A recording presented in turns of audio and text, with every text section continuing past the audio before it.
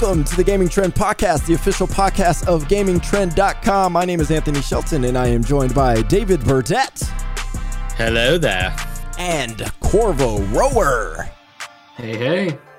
In this podcast, we tell you about the biggest games of the week, what we should have played a long time ago in our backlog, and what you need to play this week. We're going to talk about Overwatch the Second, Grounded, and Shatterline. And every game we talk about is timestamped, so you can jump to the game you are interested in. That is available in any podcast app that supports it. So I suppose we should start with the game I've been playing the most, but I also suppose the game that is probably the biggest, Overwatch 2. So, fellas, did you know that some people actually believed Overwatch 2 had a worse launch than Cyberpunk 2077? Oh, I've been on Twitter, so I'll believe that they'll say anything at this point, just about.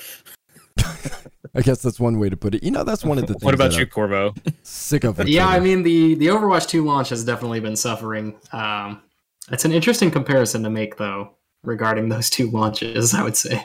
Yeah, I don't think so. It hasn't been great, but at least people are able to play it. And then you have to factor in, you know, it was, at least for the NA servers, I don't know what happened with the Asia and EU servers, but there was a DDoS attack. Cyberpunk didn't really have any outside help for its failures, so I don't know. It's kind fine. of annoyed at that at this point. Aren't we past DDoS attacks on video games at this point on launch day? Like, it makes no sense. It just makes no sense.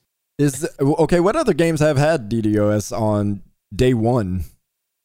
I won't be surprised if Modern Warfare 2 doesn't have one right away, but probably, yeah. I would say almost every Call of Duty has probably had that.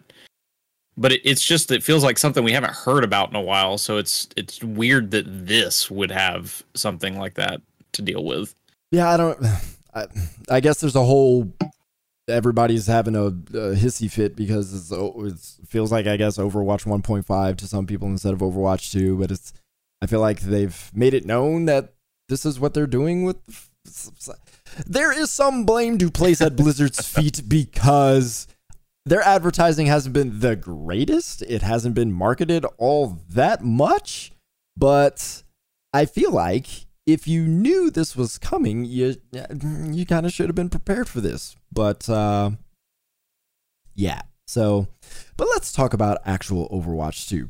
So the thing is, for me at least, when I'm discussing Overwatch 2, it's hard for me to discuss, or it's hard not for me to discuss the news surrounding Overwatch 2 because it contextualizes the changes to Overwatch 2, and the reactions are outrageous. So Overwatch 2 is, plain and simply, it is more of Overwatch. You don't really have the 2 until the single player stuff comes around. This is a refresh. There's no question about it. It feels like Overwatch 2, but to me, there's enough significant changes that makes it feel fresh to me, but I am also one who played 600 hours of the game, so before it became Overwatch 2. So perhaps to me, I was so embedded in it that it feels very fresh, where to somebody who only put in, 50 hours or so, maybe less, to them, it's like, well, this feels exactly the same. And I don't want to ignore that, but there are some pretty significant changes. So the one I want to start with is the Battle Pass. There's no more loot boxes. Number one, regulatory stuff. So they don't have to deal with that. They can launch the game in all territories that they want to. So that's completely gone. So they have switched to a Battle Pass model, and it works like most other Battle Passes. You pay for it, you earn stuff, and there is a free tier and there is the premium tier. Characters, I think the biggest thing about this is characters are included in the Battle Pass, and you have to earn some of those new characters. So Kiriko, for example, one of the new characters, a support character, she is available later down in the free Battle Pass, but if you have the premium, you unlock her immediately. Not something that's unheard of. That happens in Destiny 2 in terms of exotic weapons, and other games have a system like this. I can feel the complaints there. You kind of want to use a character, locking it behind the battle pass. I can understand the complaints. That's fair. What gets me though is people are really railing on the prices in the shop. So it has a shop now. You can buy individual skins, sprays, all the other stuff that was available in Overwatch. You just buy it a la carte now. All has its own prices. So the biggest complaint people are having is that it's way too expensive. Oh my gosh, look at the prices of these things. It's so much more than Overwatch 1. And it bothers me so much because there's so much context as to why these are expensive. First of all, these are about market value prices. Legendary skins are around $20. Yep. For games that have 20 to 25, yep. For games that have legendary and exotic items, you're going to pay around 20. Maybe some are 15. Other games 25. I think in Multiverses, one of the biggest examples, I think one Batman skin was 25 or more or something like that. So most of the prices, market value. But a lot of people are talking about, they're just straight up more expensive, which in a vacuum they are. It's 1,900 coins to pay for a legendary skin. That's about $20. It's about 1,000 coins to get an epic skin. And I'm using these as an example, which I think that's about $10. So, and they're saying in Overwatch, the first one, legendary skins were 1,000 coins. And so they bumped up the price by 900 coins. And I'm like, that's total BS. Because in Overwatch, when coins. Huh? You couldn't buy coins in Overwatch 1. There you go. That's number one. But number two, when they first released legendary skins for any event or for whatever reason, they started at 3,000. So it wasn't until 1 year later that they became 1,000. So they're 3,000 that entire year. And then you had to buy loot boxes. You couldn't even buy a certain amount of coins. You had to buy. Crapshoot. And it was a crapshoot. So you could want a skin, the latest legendary skin for Lucio that you want. You could buy 24 loot boxes, which cost $20 in original Overwatch. And you might not get that skin. Then you might get a bunch of other stuff you may like, but you also might get a whole bunch of duplicates as well. And so what are you left to do? You either buy more or live with what you got. And a lot of people bought more. And so that actually allowed the market value of those skins a year later to be 1,000 because they were earning more money than they needed for these skins in the first place. So now that you can just buy the skin that you want, they got to make up that money somewhere from a business perspective. The loot box covered all that extra cost. Now those loot boxes aren't there, so they have to price things a little higher to make up for that money that they're going to lose from not having people purchasing extra loot boxes in order to get the skin that they want. This is like easy business stuff. Easy. Yep. And it's not egregious. Their market value. This is what's making me so frustrated. I'm like, I'm totally for railing on a game that has egregious, exorbitant prices for their stuff. That's completely unnecessary. And I would criticize it as such. But this makes sense. This isn't out of the ordinary. It's not overly expensive. And you get what you want compared to the first game. Exactly. You want a skin? You want that skin? All right. Pay the $20. Like you're getting exactly what you want instead of paying for 24 loot boxes and hoping that you get something that you want. And most likely won't get what you want. And most likely you won't. And people forget that there's good, like, yeah, there were plenty of cool event skins that you could earn as they did things. Overwatch 2 just launched. Give it time. There will be a ton of free to earn skins as we continue on this journey with Overwatch 2. It's going to happen. Yeah. And if you don't finish the battle pass, which every 10 levels there is a skin you can earn, those will be available later, either through challenges or through other events that you could participate in. The same thing with the characters. Yes. So everything will be available in some form or fashion. You will be able to earn all of those things. I don't know how it works with sprays and emotes and things like that. Like, I don't know if those will also be available or if those will just go to the shop. I don't know how that works, but if it's anything like Call of Duty, it probably won't be. Call of Duty, for the most part, you can't even buy the skins later. So that's the interesting thing is Overwatch the guns, gives you that option. Yeah, for Call of Duty, well, for operators, like you can't buy certain operator skins if you don't earn it. Like it's kind of a badge of, hey, I just earned all of this. So are the skins for the operators the same, I guess, desire as in Overwatch? Because like skins in Overwatch is like that's the bastion of thing that you want. Most people want. You get to level 100. There's some pretty sweet skins in Call of Duty. So it is but is that like the thing you're going to grind want? The battle pass? Yes. Oh, yeah. Okay. I mean, you see it all over. You see people run around with those skins all over the place. Now there are other ones that are cooler and stuff, but COD is very similar to this when it comes to battle pass. So I look at it pretty objectively because $10, grind through it. Yeah, you don't have a lot of time to grind through it, but to me, it's worth it.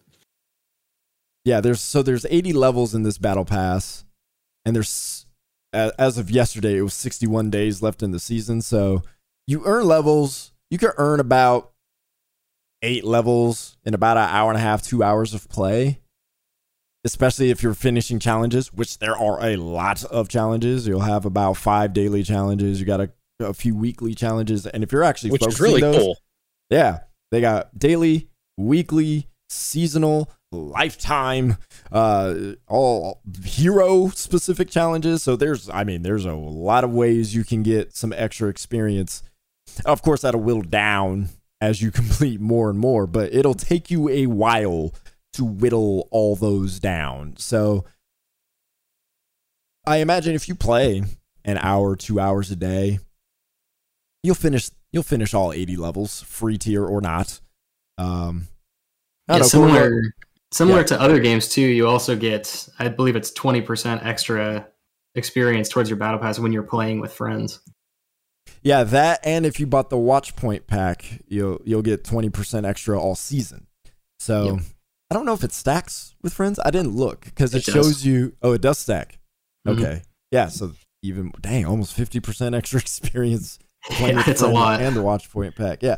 So, and Overwatch is one of those games you definitely want to play with a friend. So that's a huge bonus. They had that kind of bonus in Overwatch, but it's more valuable here because it does go to the battle pass, and if you paid for it, that helps. So. Yeah, I think another thing that the Overwatch community is still coming to grips with, the growing pains of having a battle pass and a cosmetic shop in the game is the game going free to play. I mean, this is a game that you don't have to purchase a box price for.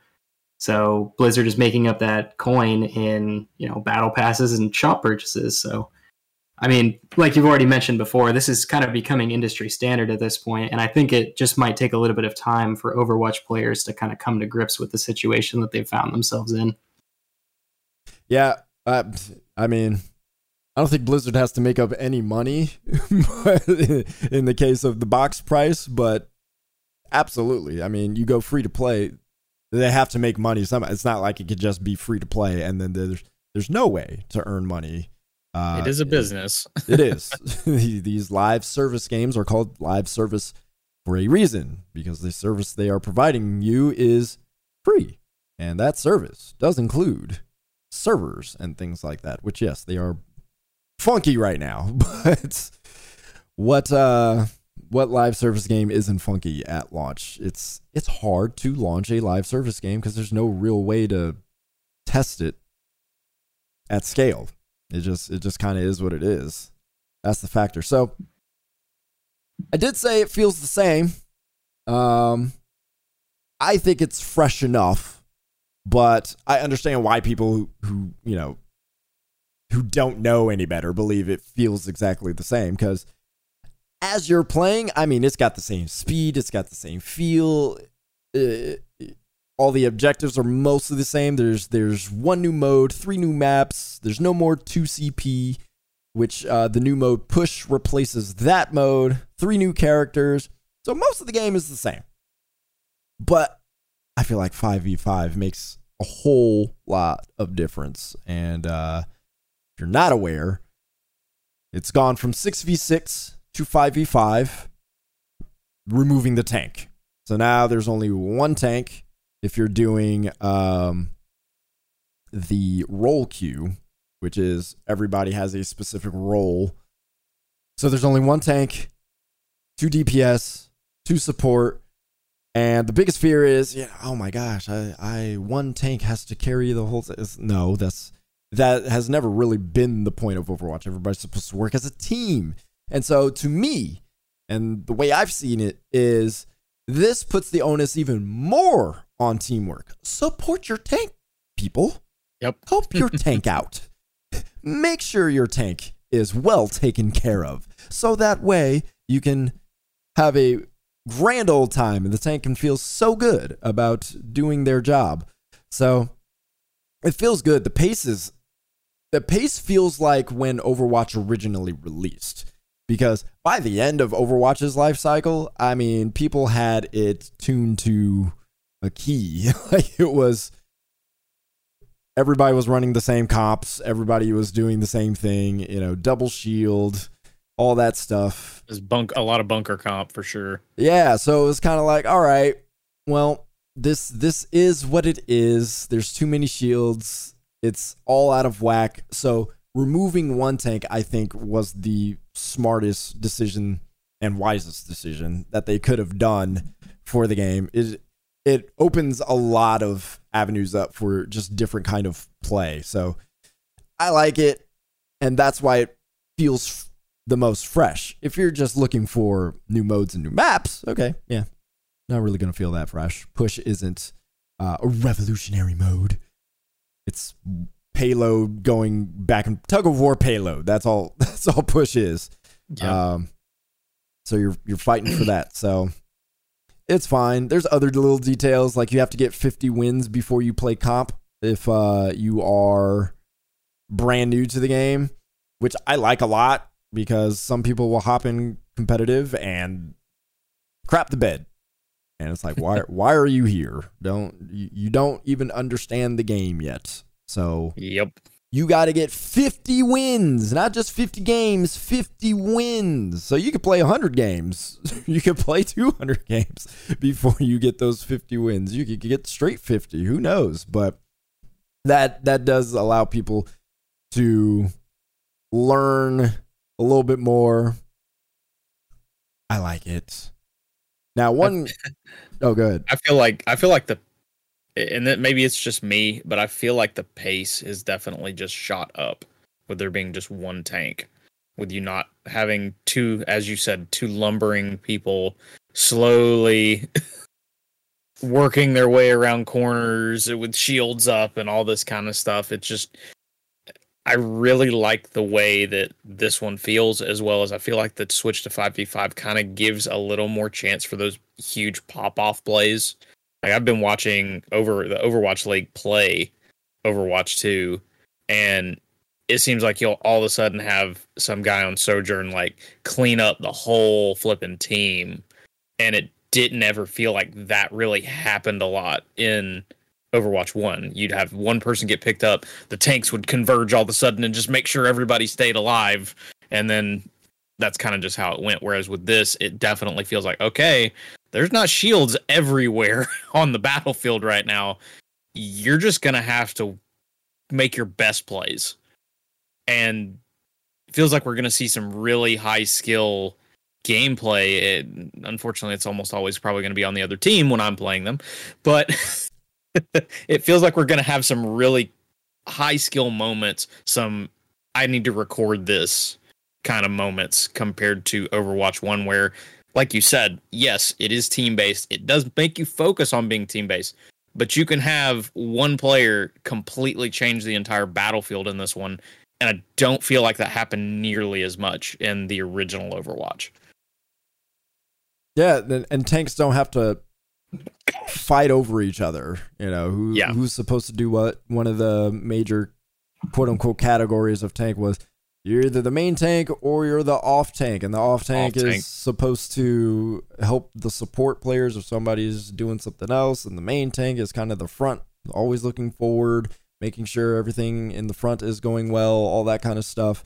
And there's none of that anymore. There's no confusion. You have one tank, and that is your main tank, and you support your main tank.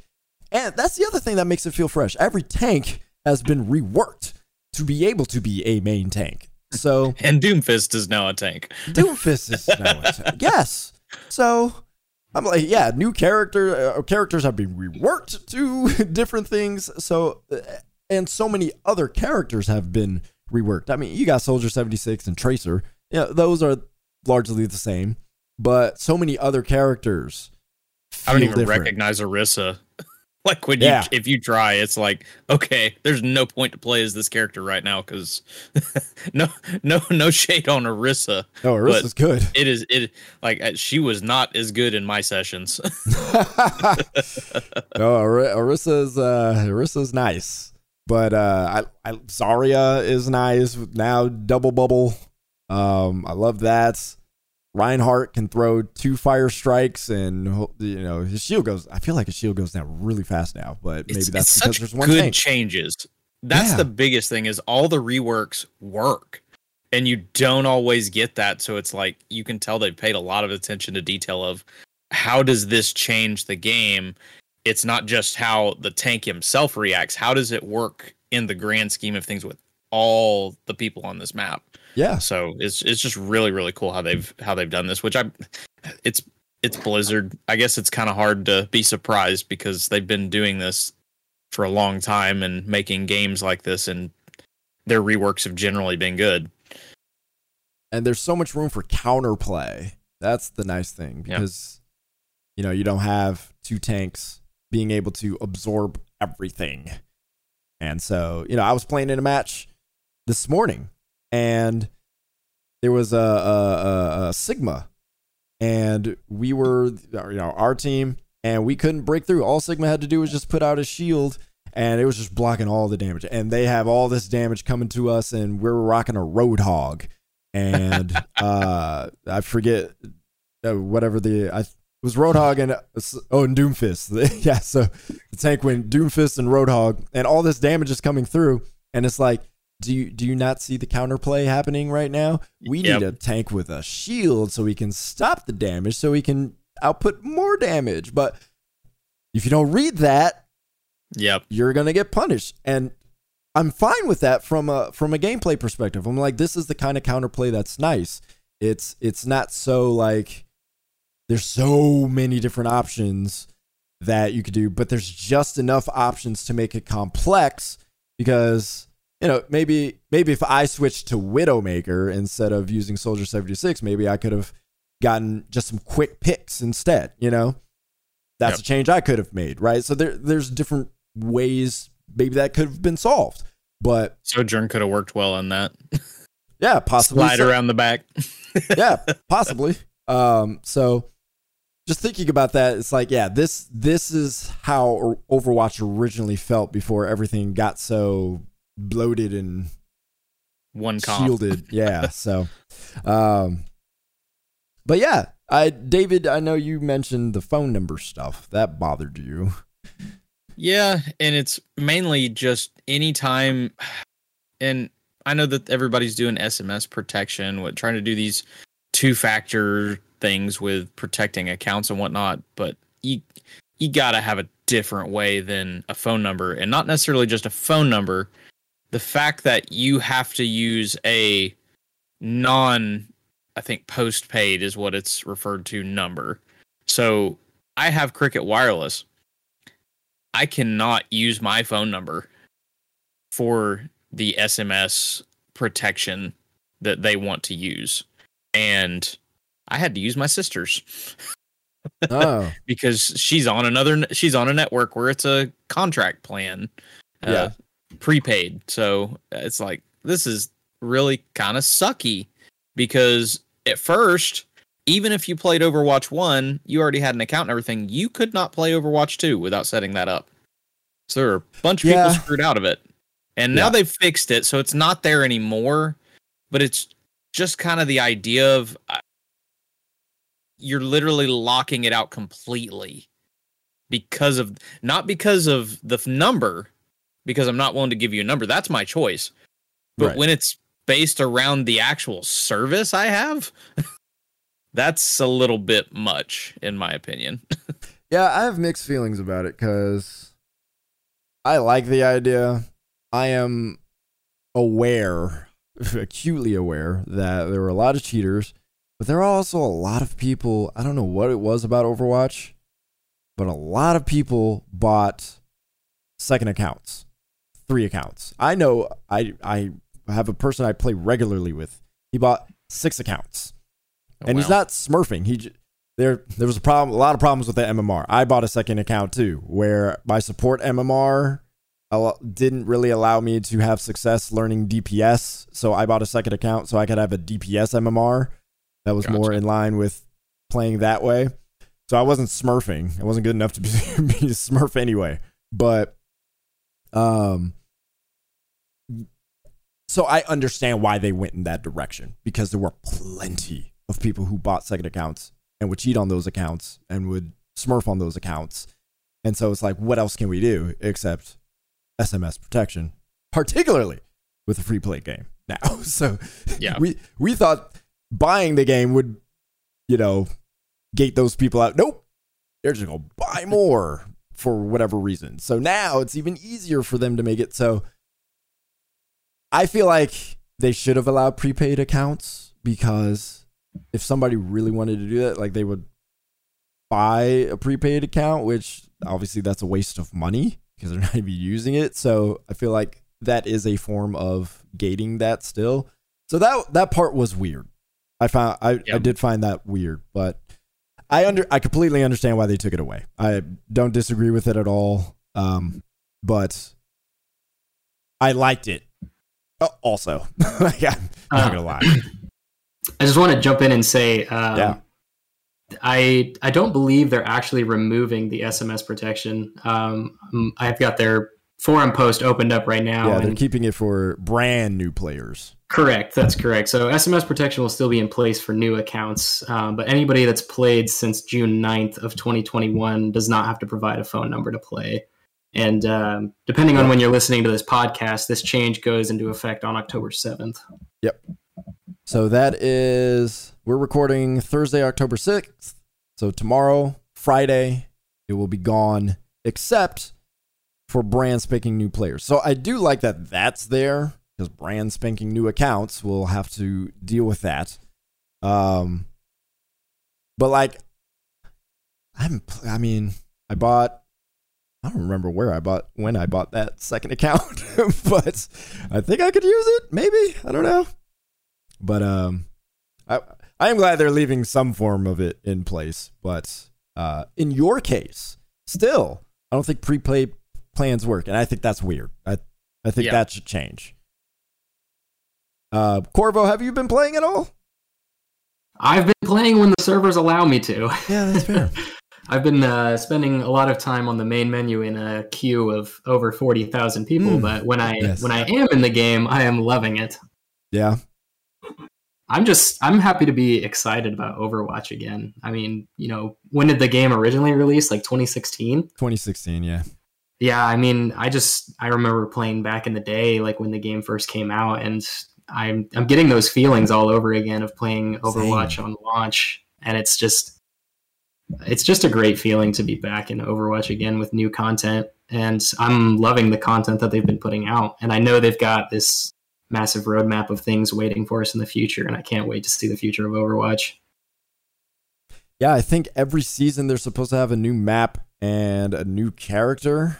It might be more than that, but I believe their seasons will have a new map, and then every other season will have a hero. Okay. That's makes sense. Yeah, you don't want it to get too bloated.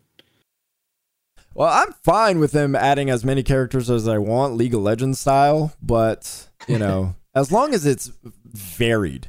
I love what they did with Doomfist, making him a tank. They didn't just give him a shield. He just puts his arms up to block incoming damage. Makes sense. You can still get headshots on him, crazy enough. Yeah, so I like that. As long as they don't go shields and all this other stuff. Junker Queen, another tank, new tank. Has no shield. She just kind of beefs up her own health to be able to stay in the fight for a longer time. And then a mechanic called Wound. That's a new mechanic where it's basically dot damage on different characters. So I like that. And then you have Kiriko, the new support character. Love her. My new main. Zenyatta was my main. I'm like, Kiriko, yes, right up my alley. Super complex. Love her shit. She's so hard to play. Love her. Oh, just right up my alley. Just a whole bunch of stuff I have to figure out. I don't know why. That tickles my fancy. And then my girl Sojourn, you can't leave her out. Well, we saw her at the beta, so, Still, but Sojourn is awesome because I like sliding in video games, and I can slide all over the place. You can slide all over the place. I love the what is it? The overcharge shots. Those are great. Yeah, those hit hard. Those feel real good. So I like the direction of these new characters. Junker Queen, the redone Doomfist, Kiriko. Very different kind of kits. So if they keep going in this direction with different heroes, then I'm looking forward to the new heroes, and y'all can add as many as you want, and then that we can really start counter picking and doing all that stuff. Then things get really fun. So that is Overwatch, developed and published by Blizzard. Now let's talk about Honey, I Shrunk the Kids in the backyard. Let's talk about Grounded. Corvo, you reviewed this, I believe. So, how do you feel about it? It was a great time. It's one of those really unique feeling games where, it's a survival game where you're crafting items, you got your hunger and thirst meter. But, the biggest point is that you're shrunk down to the size of an ant. So you're not exploring forests and deserts.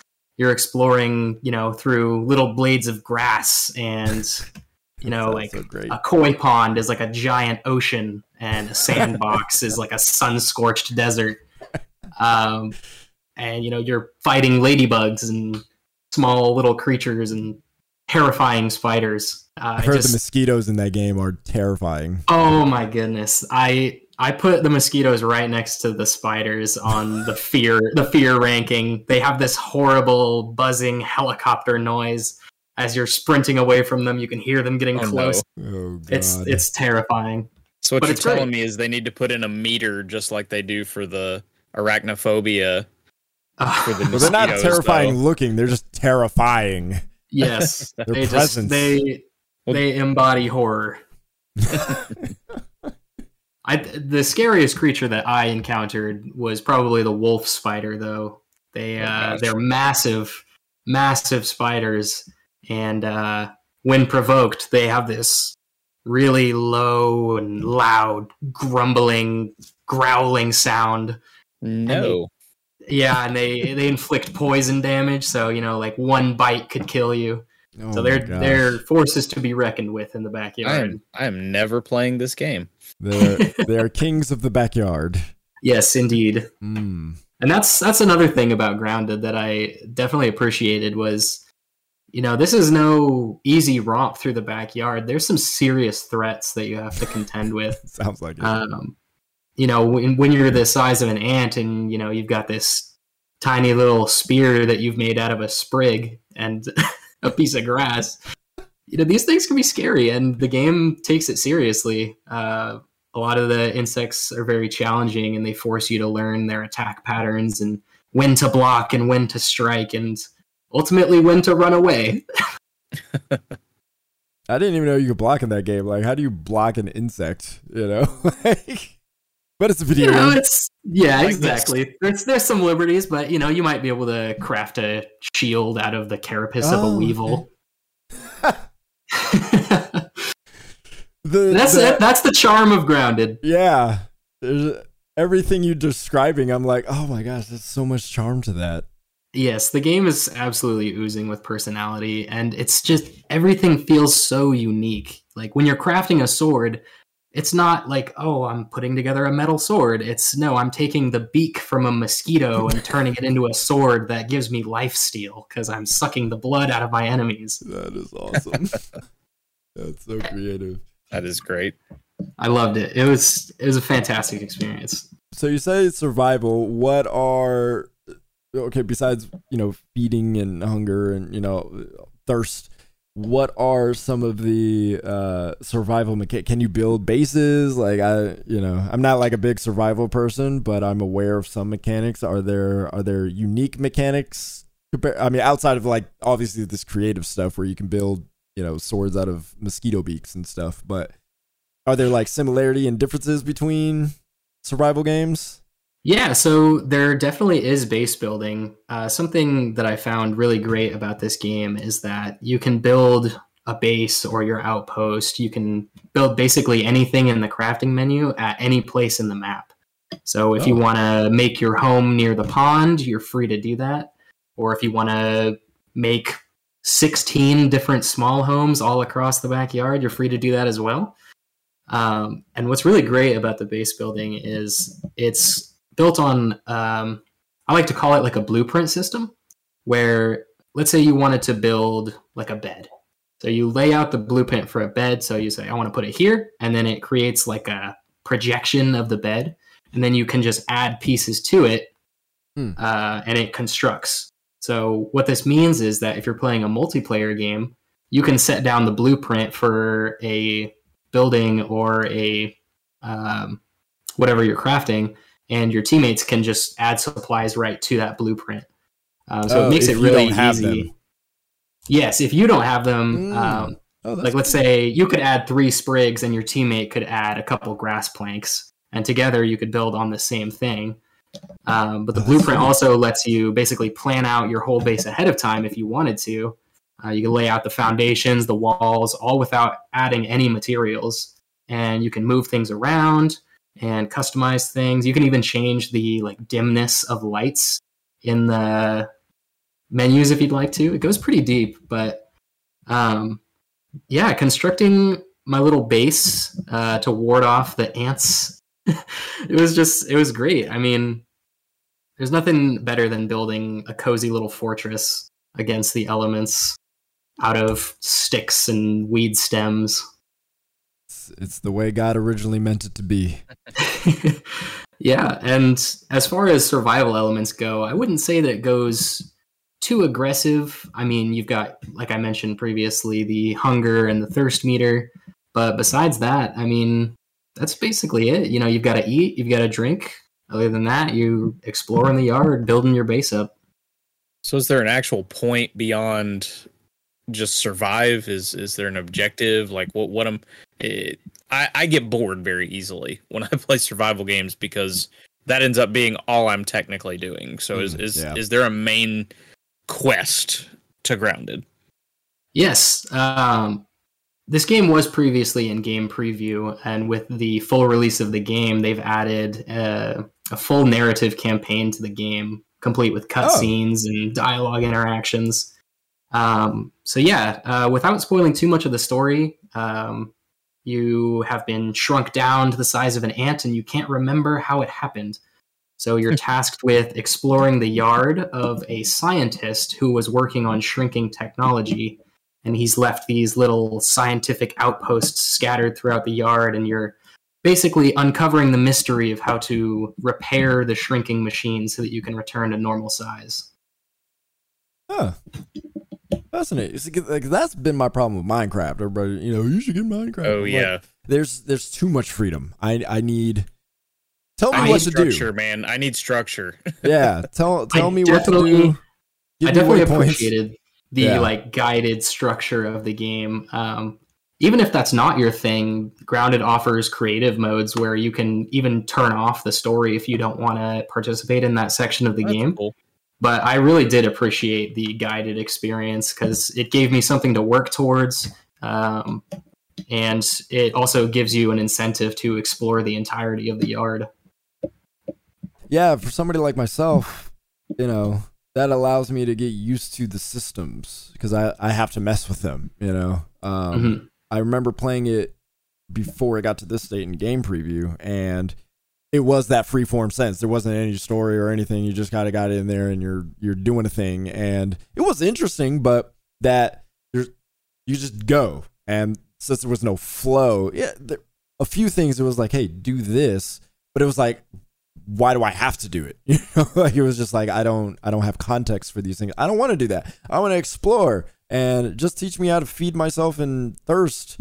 But at the same time, it was like, all right, what's the point now? And spiders are scary. I need to run. So it's just too much. So I like the sound of that. Near the beginning of the game, there's kind of like a guided tutorial section where you basically find the first lab and you're exploring that lab. And after that point, the game lets you know that there's 3 more that you need to go find. And it says, oh, you should probably visit this one first, but you have the option to go to any of the 3 if you so choose. Yeah. So there's still a little bit of freedom with the guided experience, which I found to really like. Yeah, going off the beaten path is fine every once in a while, but I need to stay on script. Can the spiders destroy your bases, or can anything destroy your bases? I'm curious. Yeah, so there's actually a mechanic in the game where if you piss off, let's call it faction of bugs. Oh dear. They might follow you back to your house and stage a raid, which you'll have to defend your base from. So there was one point where, I was searching for a material called web fiber, which is found in abundance when you kill orb weaver spiders. Oh. So after I had killed a few orb weavers, the game let me know that orb weavers were on their way back to my base for payback. So I'm sprinting back to my base, weapon in hand, like, oh god, where are they? But yeah, they'll wreck your stuff up, or just outright kill you. But yeah, your bases can be destroyed, but they can also be repaired. So yeah, there's that aspect where you have to kind of watch out for little bugaboos crawling around all over the place. See, I'd be that person who would build a whole bunch of smaller bases. So it's like, all right, you want to go, have fun. I'm gonna go over here. I will let them have that one. Yeah, I'll work on that later, but y'all can have that. Oh dear. Yeah, it's one of those fun little discoveries in the game that they don't tell you this sort of thing is going to happen, and you just kind of discover it for yourself. And Grounded is full of those little discoveries, and it's just like it filled me with a childlike sense of wonder, like exploring a new wilderness from a new perspective. That does sound cool. I have to admit, like I hate survival games because I hate the idea of surviving, but this already having to do enough of that in real life. Yeah, for real. Yeah, so, the challenge is definitely serious, but the world is it just pulls you in. You'll start playing it, and then you'll look at the clock, and somehow 2 hours have passed without you even realizing, just because you're having so much fun exploring. Another one of the weird, curious questions I have in my head. How lifelike is like the way insects and bugs gather in certain places? So if you're by the koi pond, for example, are mosquitoes mostly by the koi pond? Or if you're closer to a dark area, is that where the spiders tend to lurk? How lifelike is that kind of stuff? Yeah, so there is an area in the game called the Hedge, which is pretty self-explanatory. But this is the type of place where spiders love to hang out because there's plenty of branches for them to put up their webs and wonderful things like that to discover. Mosquitoes do love the pond area, but they also like sitting water. So if there's like a puddle sitting around, there's tons of mosquitoes.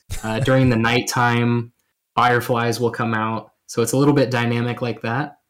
The wolf spiders, if you're worried about them, they love to hide underneath things. So just be wary about exploring a leaf pile because there might be a wolf spider sitting in it. Oh, like that. Oh, okay. Yes. They love to jump scare you. I will just say that. Oh, I hate that. Oh, jump scares are the worst. Okay.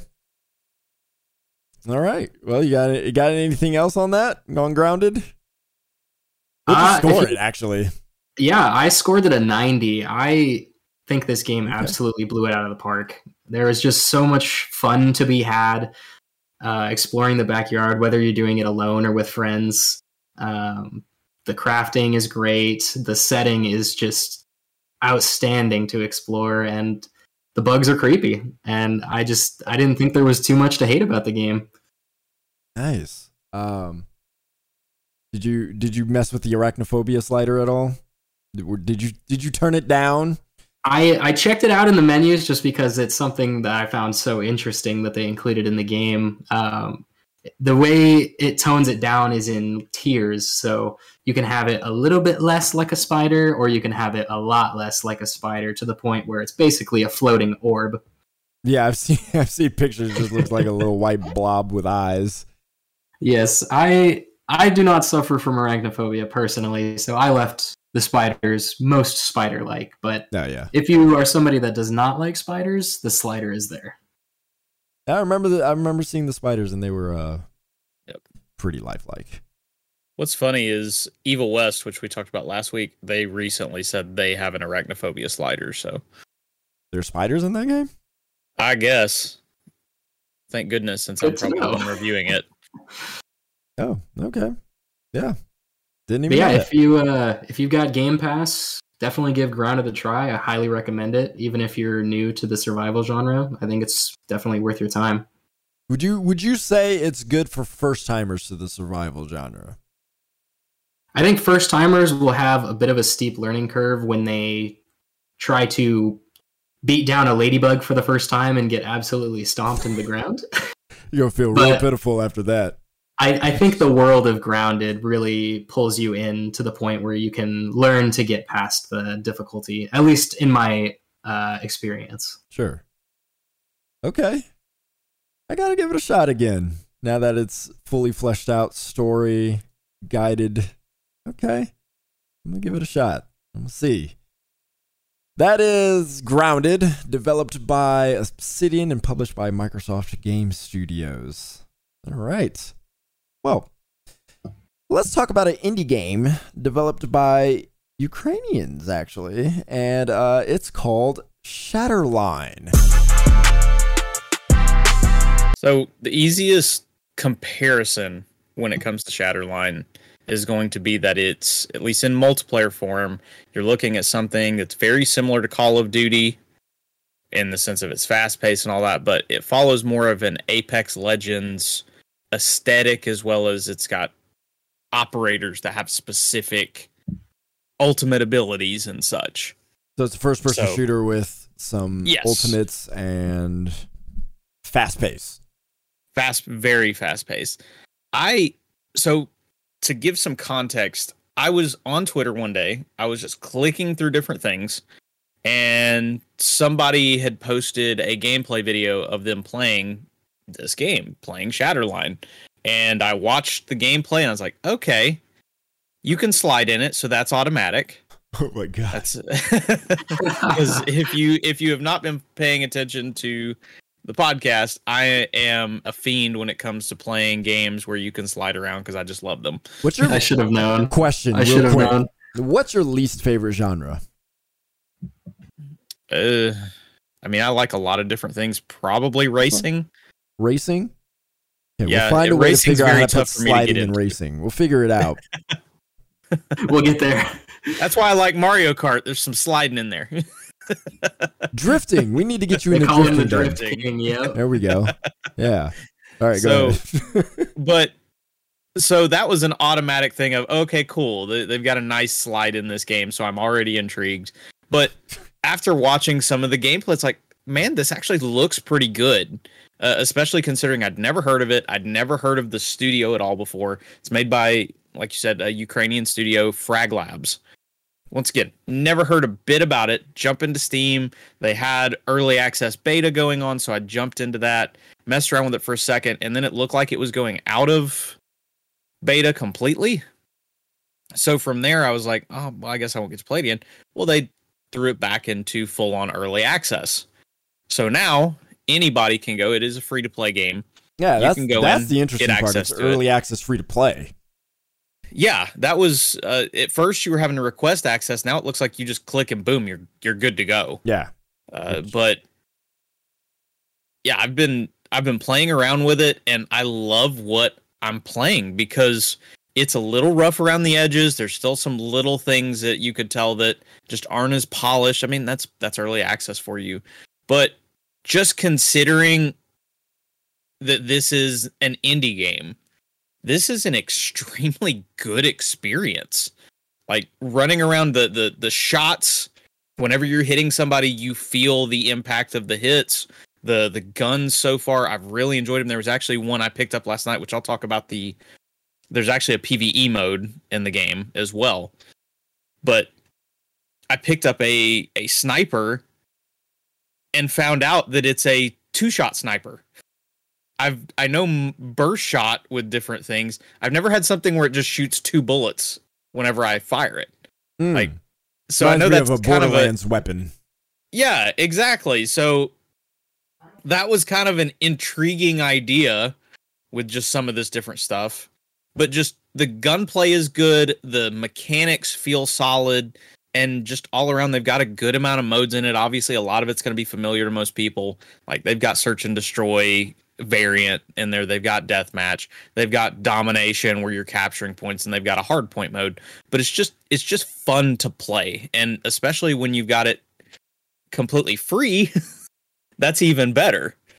So, multiplayer, I could kind of sit here and talk about and just go through with just all my Call of Duty isms and whatnot, but it's a whole lot of fun to play. If you're into Call of Duty, you'll probably like this.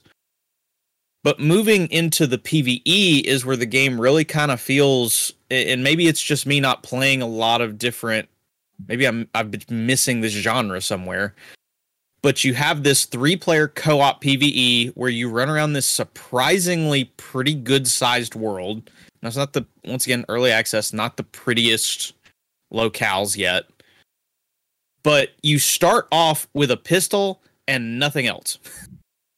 They actually drop you in, and the idea is this is a roguelite that you are going around and you are doing specific objectives in different spots to get to supply drops, pick up new weapons, or the cool thing, they've got like perks. Like, for instance, there was one that was Vampiric Shot, and it was, if I use my secondary weapon and get a kill, it'll grant me some health back.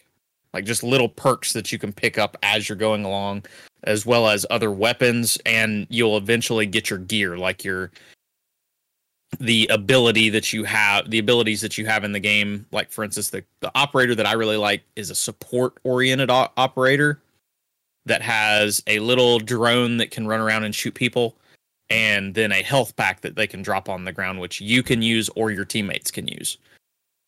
So, running around this world, it's got this, like, I'm assuming like something is come from space or something, and there's these alienish kind of creatures that are attacking you and whatnot, so you're having to defeat them.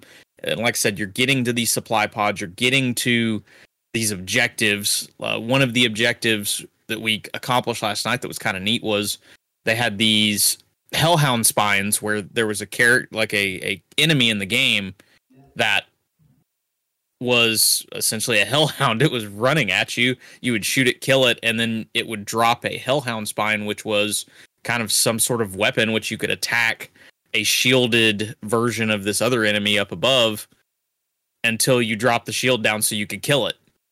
And that was just, you were trying to keep the contamination of the world down because there was a meter the whole time. And I don't understand all of it. I don't know if it makes the enemies more dangerous, if more of them spawn. But just let it fill up one time. We would, I need to. But anytime we were completing objectives and all that, it would drop. And there were 4 major objectives from what I've watched since we didn't finish ours. I watched some gameplay of somebody else. It looks like there is kind of a final boss that you can fight.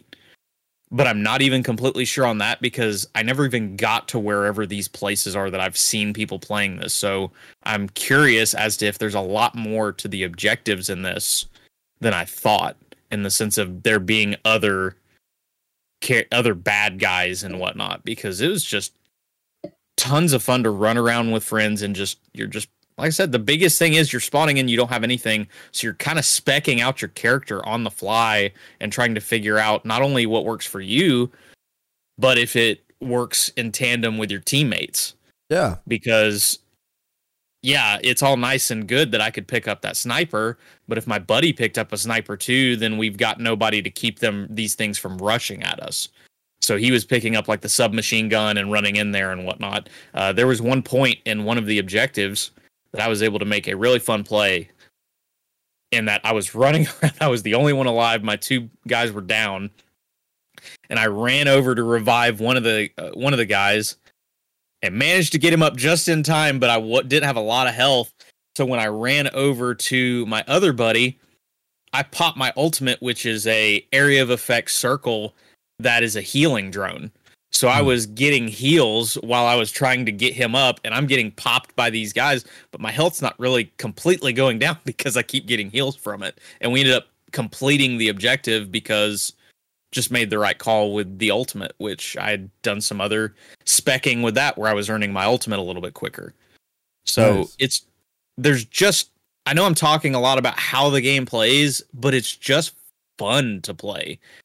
And you don't always get, like, free-to-play games are fun. We have Warzone and Apex and all these things. These are big AAA companies that are making these games. Like, the best of the best are making these. This is a little unknown studio, and they're making something that is a ton of fun to play.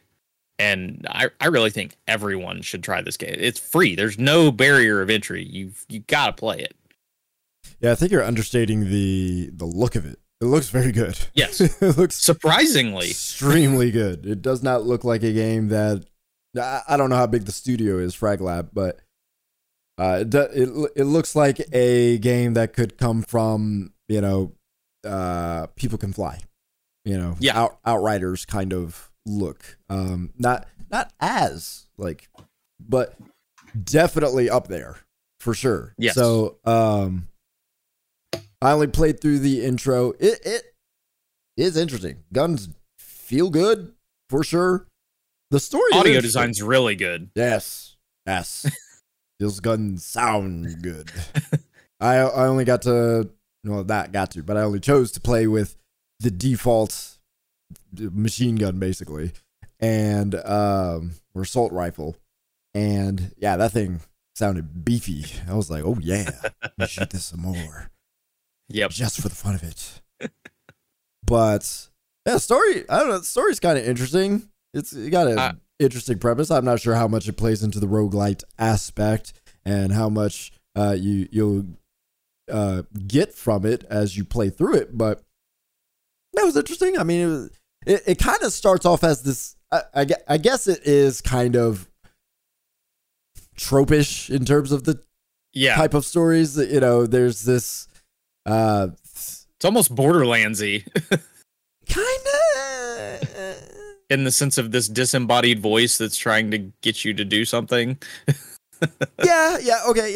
In that sense, very much so. But there's this alien thing that crash lands on Earth. It's called the Glass, and it deformed the entire planet and infected the life forms of it, including the humans. And the humans who were infected by it became what was called glassheads, and they became these ravaging zombie type zombies. It's hard to call them zombies. Just they're kind of just these feral creatures. Really. Feral. That's perfect. Yeah. Yes.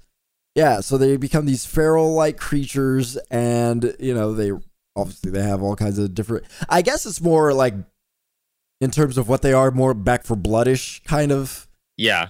Zombies, I guess, is probably the best description. And there's some really cool in the PvE. There's some really cool variants.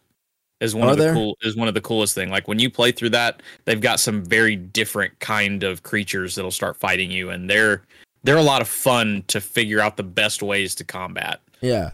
So the interesting part about like the story intro was, I guess it kind of had this natural selection-ish type of thing where it's like this gene was formed that allowed some people to be immune to the glass. And it was like, we've seen that before, but I don't know. The way it was presented, it felt natural. Like that was the natural next step for humanity to have this like resilience to it eventually, even if it was just a certain segment of people. But of course, that certain segment of people all are trained for war, which has a very Ukrainian context right now type of thing. Like every man is a soldier at this point. And so, yeah, that was kind of interesting. I found that fairly compelling. Again, you've seen it in all kinds of ways, but for some reason, the way it was presented, I was like, I kind of want to know more about it. And then, you sit there and you're like, this is pretty good. That's kind of what you're sitting there. Yeah. And maybe it's just low expectations, but maybe that actually could very well be. But I mean, like, it surprised me. And I guess for me as someone who reviews these kind of things, it's like I don't get these new fresh feelings all the time. No. So that's what I'm liking about this spirit form that starts talking to you, and it's like, this has been going on for millions of years, and it's just now hit your planet, and we've given this thing, and you have to stop it. And it's like, this big dragon thing appears, and it's like, oh my god, what is this? And then it's gone. And then you start your stuff, and I'm like, okay, I want to know more. I hope they're planning some sort of like campaign or something. I really do, because the PvE is very much its own kind of. I don't want to say it's separate, but it's definitely its own kind of thing. The setup, this is my perfect example. The setup feels like Dead Cells, where it doesn't really present as this story that's super deep, but as you keep playing, you get more details as you go and as your runs continue. Less so like Hades, less so like that. But yeah, more so like Dead Cells if you've played that. So it's not it doesn't feel like it could be a game where, like Hades, like every death means something for the continuation of the story. Whereas Dead Cells, it's kind of, it's not random, but you have to perform certain things. You have to get to a certain point in order to reveal more of what's actually going on. So I feel like it could go in that direction. That's the feeling I'm getting from it. I hope they do, because I want to know more. What is happening? Maybe I'm easy to please. I can at least say the PvE, it does play more similar to zombies. Like you all die, you're doing a new run.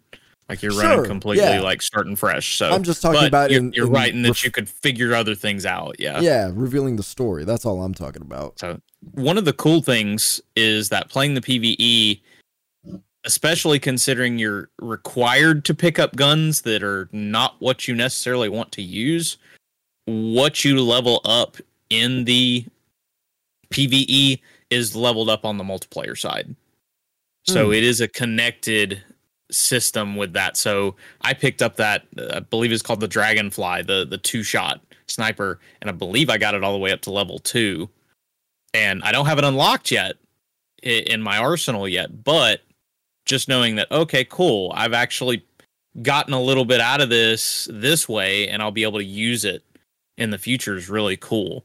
Knowing that, hey, what I'm doing isn't just kind of just getting flushed after every run, as well as you actually get a good amount of experience along with they had some blueprints, so I was able to actually add some customization to my operator with a cool looking jacket and stuff. Did yours have a mosquito beak attached to it? It did not, unfortunately. Okay. There are no mosquito beaks to worry about. Okay, well, thought I'd ask. Heard blueprints and thought it grounded. I don't know. How does it sound to you? It's fun. Corvo? Yeah, I mean, it sounds interesting. Like, I've only seen maybe a minute of the game. I hadn't heard about it before the podcast, but yeah, I'm definitely more interested in the PvE side of things. From what you described, it sounds like it could be quite interesting. And I'm kind of preaching the gospel of Shatterline to everybody who'll listen right now. So I've been tweeting about it, been telling other friends, hey, it's free. Download Shatterline. I know the feeling when you find a gem, it's just like you gotta let people know. Yep. With the PvE, you said it's 3 players. Does it have to be 3 players, or can you play with 2 or less? Just curious. I haven't set up my own lobby. So I haven't been able to see if there's a not autofill. So we did have one random that was on our team when we played the 3. So it may be one of those where it just auto matches you with somebody, but that's only because I have not done the menu to know if I can turn off autofill. Sure. I am curious to see how the difficulty changes, if it changes at all, depending on how many players, or it's just going to be one of those where you have to at least have 2 in order to even start it. Point being, we have 3 right here. We can all play it together. Exactly. I see what's happening here. Yeah. Go download it, Corvo. Go download it. Yeah. It's also not very big. I believe it's under 20 gigs, so it is pretty small. I think it's 19. Is this PC exclusive? Currently only on Steam. Yeah. If it keeps getting eyes on it, though, I could very much see them bringing this over to console. I don't know. I don't know if this would be a console game. I think this is probably going to be a PC only game. Maybe it gets to the Epic store, but it's mainly depending on the eyes that end up on it. Like if it all of a sudden blows up, I could see it. I guess money wise, yeah. Why not put it on consoles free to play? But this is looking to shape up to be much, much better than the likes of Crossfire X. So, gosh, don't remind me of that terrible game. I remind you of that game so that you understand how good Shatterline is. Don't take it for granted. Don't take the goodness for granted. That's all. But for sure.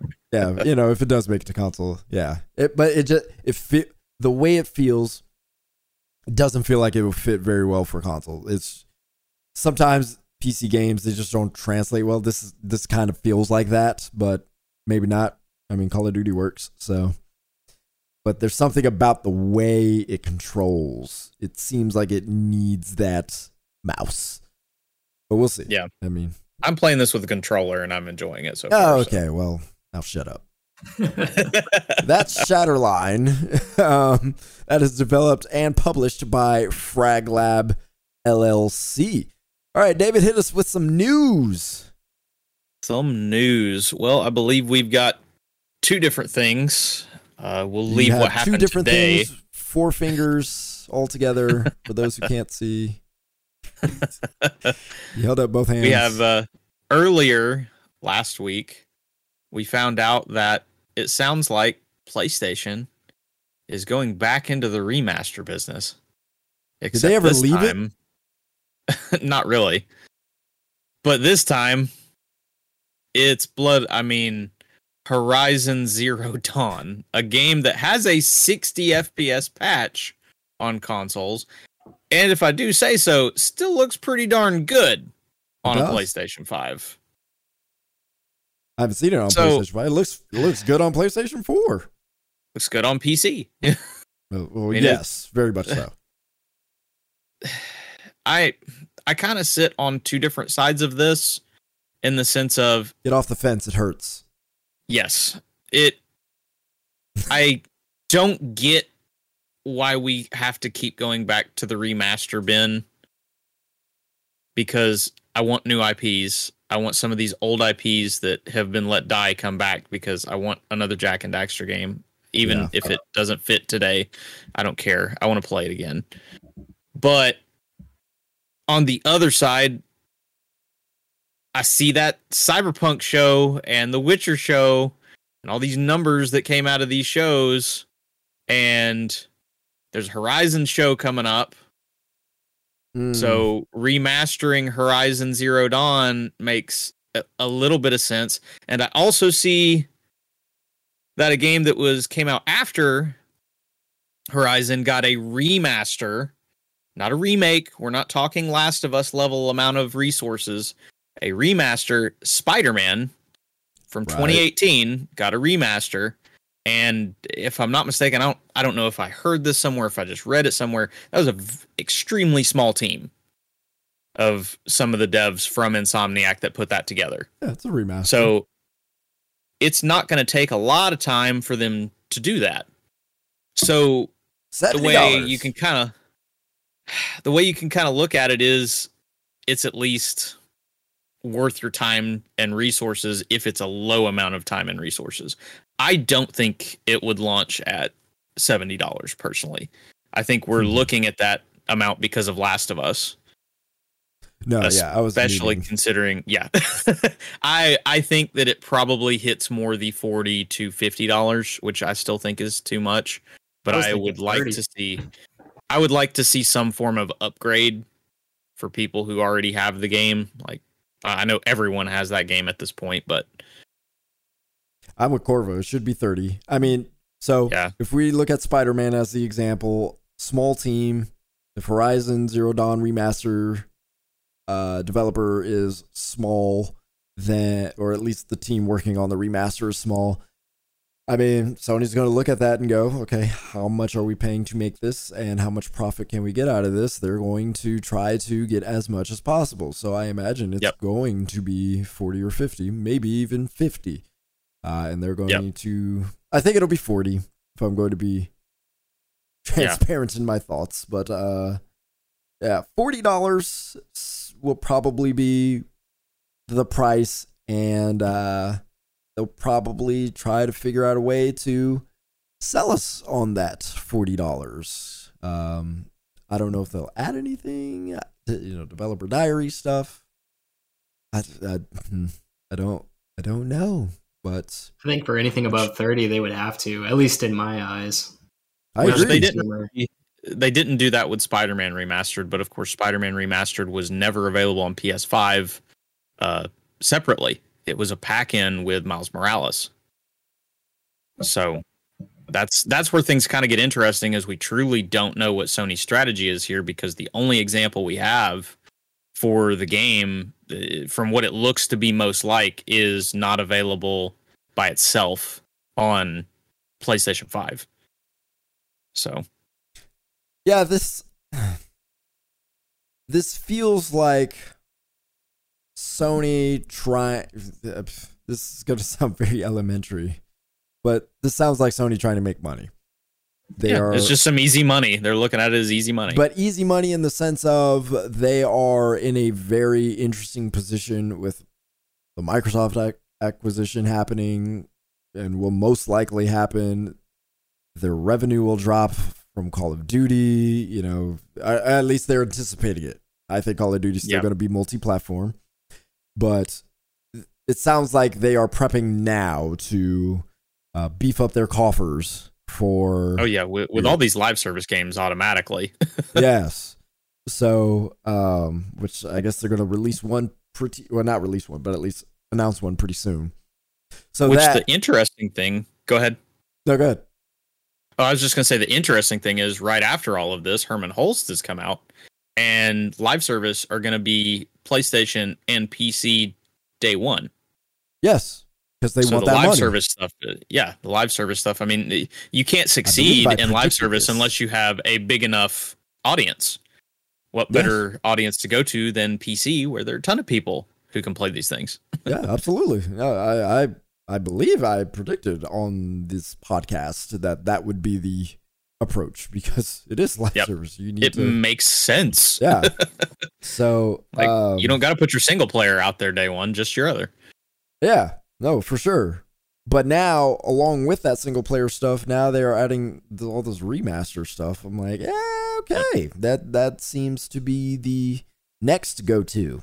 We're gonna keep our single player. We got our God of War Ragnaroks and stuff.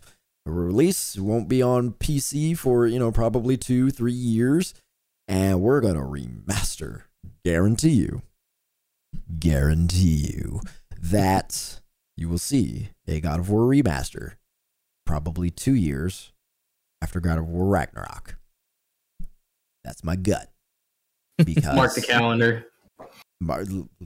October 2024.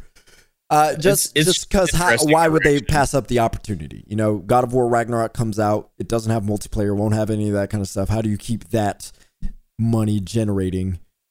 Let's have God of War remake.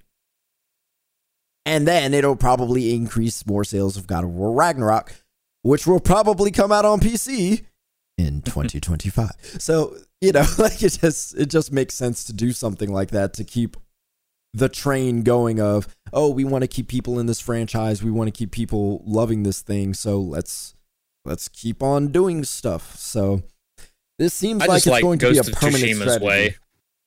I just like Ghost of Tsushima's way. What was that? Because they did the Legends multiplayer, and that was really a really cool, unique multiplayer. How many people are actually playing that now? So I don't know. It is free to play though, so right. It is something that's fun to keep people engaged. I forgot about it, and I am not speaking for everybody, but if it gets to me, it's big. Because I've gotten to the point in my life where I'm just not like geared into the video game news in that way now. So, I hear about Fortnite stuff all the time, and I'm nowhere near that game. But Ghost of Tsushima's, multiplayer, nobody's writing guides on it. Nobody's really talking about it. Now, not to say it's not good. Multiplayer, Last of Us multiplayer was fantastic. I am with you on preaching that. I wish the Last of Us remake had the multiplayer because that mess was good, but also nobody really played it that much. So, yep. Well, I am looking forward to seeing the other part of the Horizon news, which is that they are working on a multiplayer version of a game from the Horizon universe, and it will be, from what they've said, it's going to be Monster Hunter-esque in the sense of hunting down dinosaurs in co-op, and that sounds awesome. And since it would be live service, there's a good chance that would be PC day one. So at least according to the document that leaked, that's supposed, I'm putting up finger quotes, document, that it could be legit. And I'm very excited for that kind of a thing because dinosaur hunting is the absolute best part of the Horizon games. So I tried to like Monster Hunter. I really tried. Now, granted, I started with Rise. Don't know how people feel about Rise that much, but tried Rise and I was like, this is not as good as I wanted it to be. A Horizon Zero Monster Hunter sounds more like up my alley because the combat for Horizon is more closer to the speed that I like. Yeah, it's more action RPG fast. Yes. So I said I'm trying Monster Hunter World. I do need to give that a chance before I'm like, no Monster Hunter. But this, I'm interested. Yep. And on the second piece of news that we have for today, Mario is coming to the big screen. That's right, folks. The trailer for the Super Mario Brothers, the movie, it hit today. What are your thoughts? I mean, I like the voice for Bowser. As soon as I heard the voice come out, I was like, that's pretty fitting. Mario, on the other hand, I personally it sounds a little too just like basic, I guess, is the feeling that I got from it. It just kind of sounds like a guy. Like, it doesn't sound like Mario. It's just like, this is just like a guy. This is just some person. He does just sound like Matt off the street. Right. Yeah, like somebody, walked up to somebody with a microphone and said, "Hey, record some lines for Mario real quick." That's the impression I got, at least. I mean, it sounds like acted, but, he doesn't. Mario has a very unique voice. Yeah. To the Mushroom Kingdom we go. Yeah. It was. We'll have to obviously see more of the movie, because obviously you could just put a bad clip in. But yeah, it sounds like it's going to be more just Chris Pratt just being Chris Pratt, which I'm fine with. I got to say, at least, that I could understand people being worried about like Mario video game voice, because he doesn't exactly talk a lot, and I wouldn't want that. That could get annoying after 2 hours. Mm-hmm. So you gotta walk a fine line on how you do things. I honestly think that the visuals alone are going to carry this film. From the trailer, seeing the animation was incredible. I was not expecting this level of animation for a film about Super Mario Brothers. No, it looks very, very good. But I don't want to sell. I mean, I'm low on these type of things, but Bowser seems interesting. Toad seems interesting. Like, I don't want to undersell the characters. It seems like they've taken some time to make these characters, fun in a very childlike way that I think even adults might find some charm in. I agree. What I do know go ahead. I was just gonna say, what I will say, that thing is gonna make bukus of money. Like it is gonna like blow off the box office doors just because of the name recognition. We're gonna be hitting that coin block over and over again. Oh yes. Were you gonna say before that? I'm trying to reserve my full judgment until the film comes out, but sure. Yeah, I agree with you that I did like the work coming through from Bowser specifically, and I'm interested to see the rest of the cast and see their voice work. Yeah, I wish Bowser's voice was just a little deeper. Like, it's just a little too high pitched for me. I want a little more gruff, a little more deeper, but like the actual like character, the way the voice comes out of the character, I like that. It fits. It's just the actual like sound of it. It's like, this I can see that. A little off to me, but that's my imagination of Bowser speaking. I guess my biggest worry is that Donkey Kong is going to come on the screen, and the first thing Seth Rogen is going to do is, oh God! Don't give him any ideas. That's his only idea. What are you talking about? I have higher expectations for this than what I had before, because I was just going to not even pay attention to it. But David convinced me to watch it since we were going to talk about it, and I'm glad I did. I'm glad I watched it. So I am going to pay a little bit more attention to it. But I think it will have a good amount. I even chuckled during the trailer. You guys heard me chuckle while I watched it. I was like, oh, that was actually kind of funny. I do like Toad's voice too. I was like, Toad, the energy. It's the energy. I was like, yes, that is Toad. Yes. Keegan-Michael Key is perfect. Yes. That was it. Loved it. So clearly they've looked at Mario and they've gone like, okay, these are what these characters are like. Kamek, his voice, I was like, oh, I think that's actually what I would think Kamek sounds like. So it's kind of cool. That sort of stuff. You can tell they've done their research. Looks all right. Any other news, David? Nothing specifically that I can think of. Y'all have anything? No, just all the Overwatch drama. Yeah, I think I figured out why David likes Sojourn now is because she has a slide ability. Yeah, yes, that's what you learned today. 100%. Yes, 100%. That is what. What did you learn today, Corbo? David likes sliding, almost a little too much.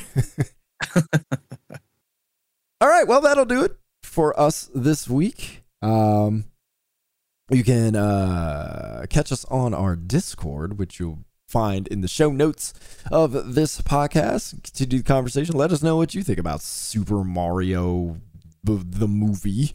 What is it called? I don't even know what it's called. It's like Super Mario Brothers, the movie. Oh, Brothers. Sorry, missed the Brothers there. I thought it was Bros, but I might be wrong. Bros, yes, Bros. Super Mario Bros, the movie. That makes sense. Let us know your thoughts on that. Let us know your thoughts on Overwatch 2. How you liking Grounded? Are you interested in Shatterline? Yeah, talk to us. Hit us up on the Discord. And we will be back next week with some more stuff to talk about. I'll probably have some more stuff on Overwatch, even more solidified thoughts, but we'll see. I need to play about 600 more hours. No, I'm just playing, but usually I do like to get further in the battle pass. Rookie numbers. Yeah.